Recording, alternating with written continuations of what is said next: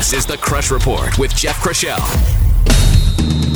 Sport vision was once thought of as an intangible quality of outstanding athletes, but we now know that this area of performance, like all others, is completely trainable. In sport, about 80% of all information is obtained through your vision, and the better the information, the better the performance. But it's not what you might first think. The difference between casual and high-performance athletes varies little in what they see, but more in how quickly they react to what they see, a concept called brain speed. The reaction times for the casual athlete is around 800 milliseconds. And for elite athletes, it's about 200 milliseconds, a massive difference, and it's something that we can all improve on if you know how. When we talk about sports vision training, we talk about skills like field of vision, peripheral awareness, anticipation, reaction time, focus, and concentration, among others. Training vision has such an impact on performance that there are now specialty labs that deal exclusively with improving sports vision and brain speed. But some of the drills used are very simple. The use of marked balls for tracking, number grids for eye movement, or letter charts for depth perception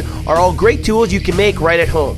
Vision and brain speed training are powerful tools for improving performance and decreasing the risk of injury, but they're also something that will benefit you well beyond sport. For more information on sport vision and other performance topics, check out our blog and newsletter at crushperformance.com.